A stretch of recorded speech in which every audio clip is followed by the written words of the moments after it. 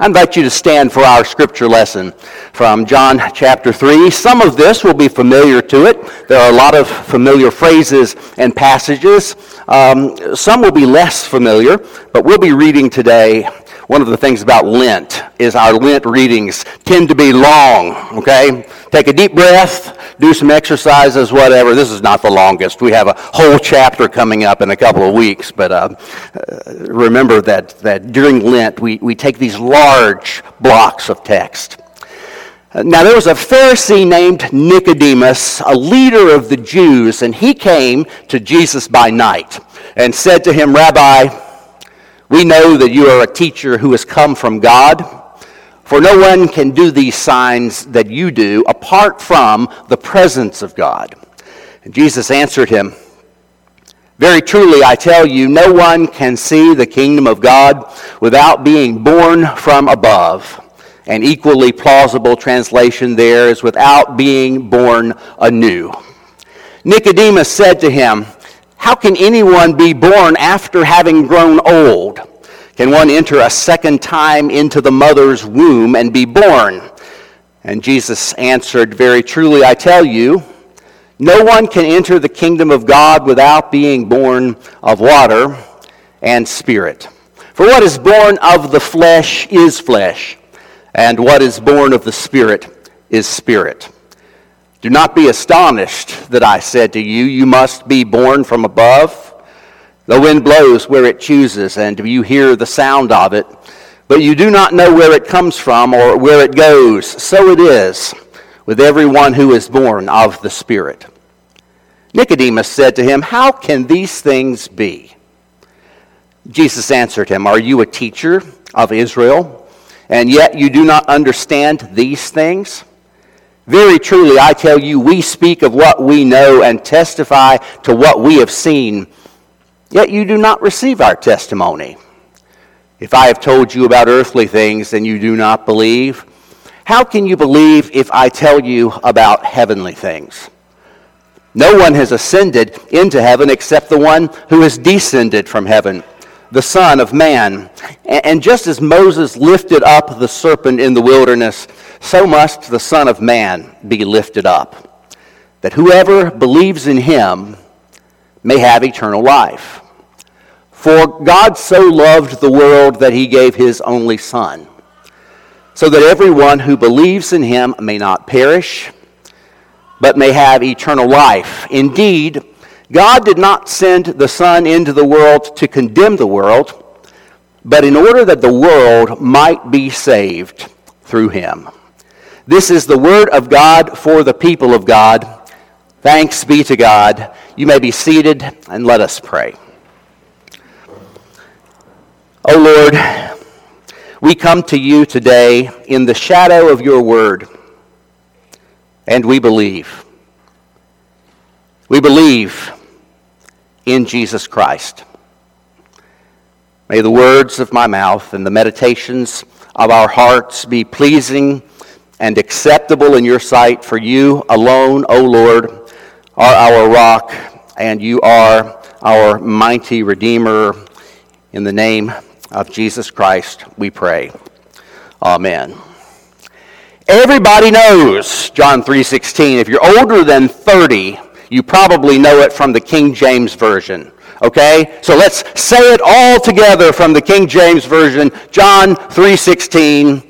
For God so loved the world that he gave his only begotten Son, that whosoever believeth in him should not perish, but have eternal life. Now, for those of us who don't use the word believeth in everyday speech, we do have more modern translations, and the New Revised Standard Version, which just happens to be my favorite, doesn't have to be your favorite. But the New Revised Standard Version smooths off those antiquated old English endings and simply says, "For God so loved the world that he gave his only Son, so that everyone who believes in him might not perish, but have everlasting life," eternal life. Today, we look at the character of Nicodemus. If you watch The Chosen, this is how Nicodemus looks in The Chosen. Nicodemus does not necessarily have all of the qualities, the characteristics that the Chosen series imparts to him. But nonetheless, Nicodemus is an intriguing character within the Gospel of John, which is the only place that Nicodemus appears, is in the Gospel of John. But he appears at three different points, three separate points throughout John's Gospel. In this first place where he appears in John's Gospel, he comes to consult Jesus, but he does it in secret because he doesn't want anybody to know. He doesn't want anybody to know that he, as a teacher in Israel, that he, as a leader of the Jewish faith, is going out to Jesus and consulting with him on matters of religious truth. He conceals his visit. It's easy in our world, and in our world you're not going to get shot for being a Christian, at least not very often. In other places and other continents, you might get in trouble. You might get in significant trouble. In North Korea, you could lose your life very easily for consulting Jesus or letting it be made known that you are a follower of Jesus. But how many times do we shrink back and not let it be known that we are followers of Jesus? Are we embarrassed to pray in a restaurant? Now, I'm not saying make this a legalistic kind of practice, but is it embarrassing to us to be associated with gratitude toward God? Are we embarrassed when a friend or a loved one has something happen in her life or his life that we would encounter as something to go to God about? Are we embarrassed and ashamed to say, I'm going to be praying for you, and you may or may not want me to pray with you now, but I'm certainly willing. I'm certainly willing if you're open to that. Nicodemus consults Jesus in secret. He's not yet ready to be a disciple who lives out in the open. He's not yet ready to have others know that he is interested in this figure, Jesus. There are some commentators who say that the darkness is representative of the doubt and faithlessness of a faith that has not yet come to fruition, a faith that has not yet dawned. Like I said, Nicodemus shows up in three places. This passage, where the Lord speaks to him some of our most beloved words about rebirth, about the wind blowing where it pleases. In late John chapter 7, Jesus is in Jerusalem, and Nicodemus challenges those who say this man is nothing but an imposter.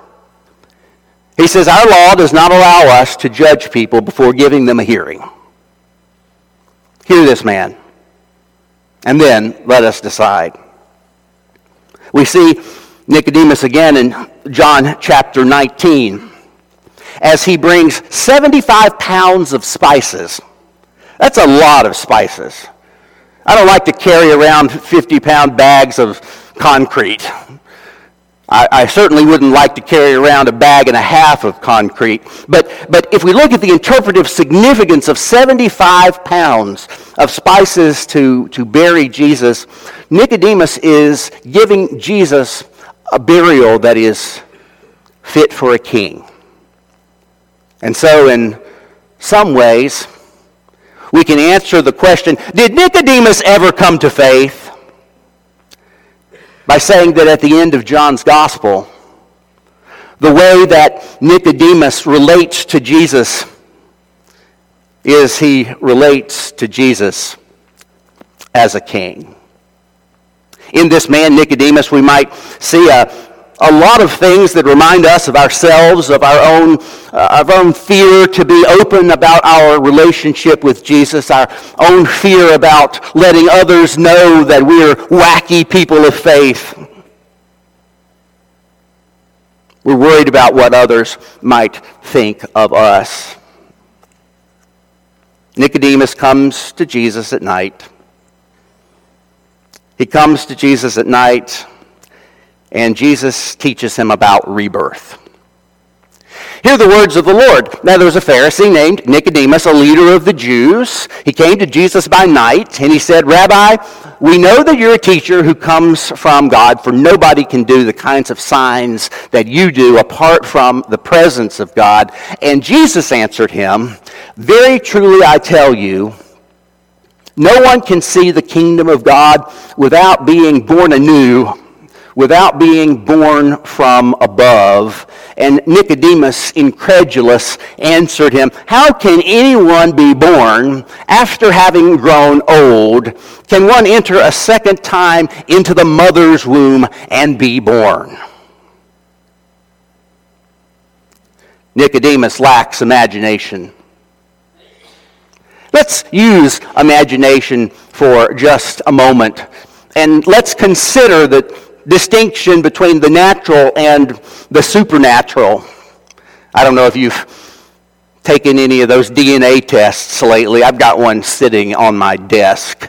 I haven't swabbed out my cheek yet to know from whence I came, to know what the 23andMe will tell me about myself and my ancestry. You get 23 of your chromosomes from mom. You get 23 from dad, and that's you. I look at my grandchildren, baby Charlotte.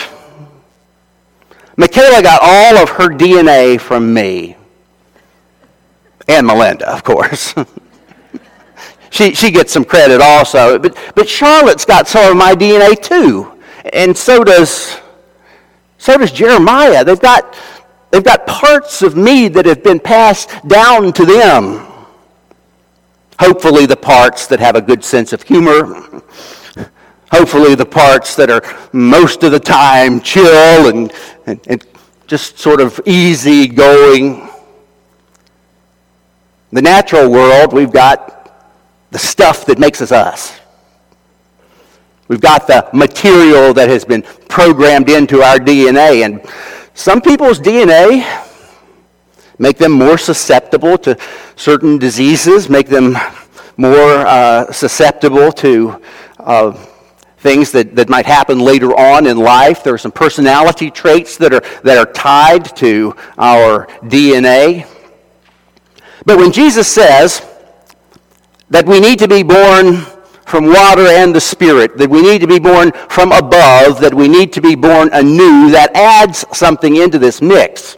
So being born from above, being born again, being born anew, means that there comes a point as we enter into faith where who I am means I got something from mom, I got something from dad, and I've got something supernatural that comes from God.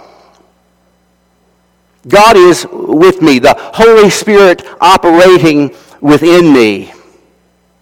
And I am born not only of the physical, but I am born of the spiritual. Jesus said, "Very truly I tell you, no one can enter the kingdom of God without being born of water and Spirit. What is born of the flesh is flesh. What is born of the Spirit is spirit. Do not be astonished that I have said to you, you must be born from above. The wind blows where it chooses, and you hear the sound of it. You don't know where it comes from or where it goes. So it is with everyone who is born of the Spirit."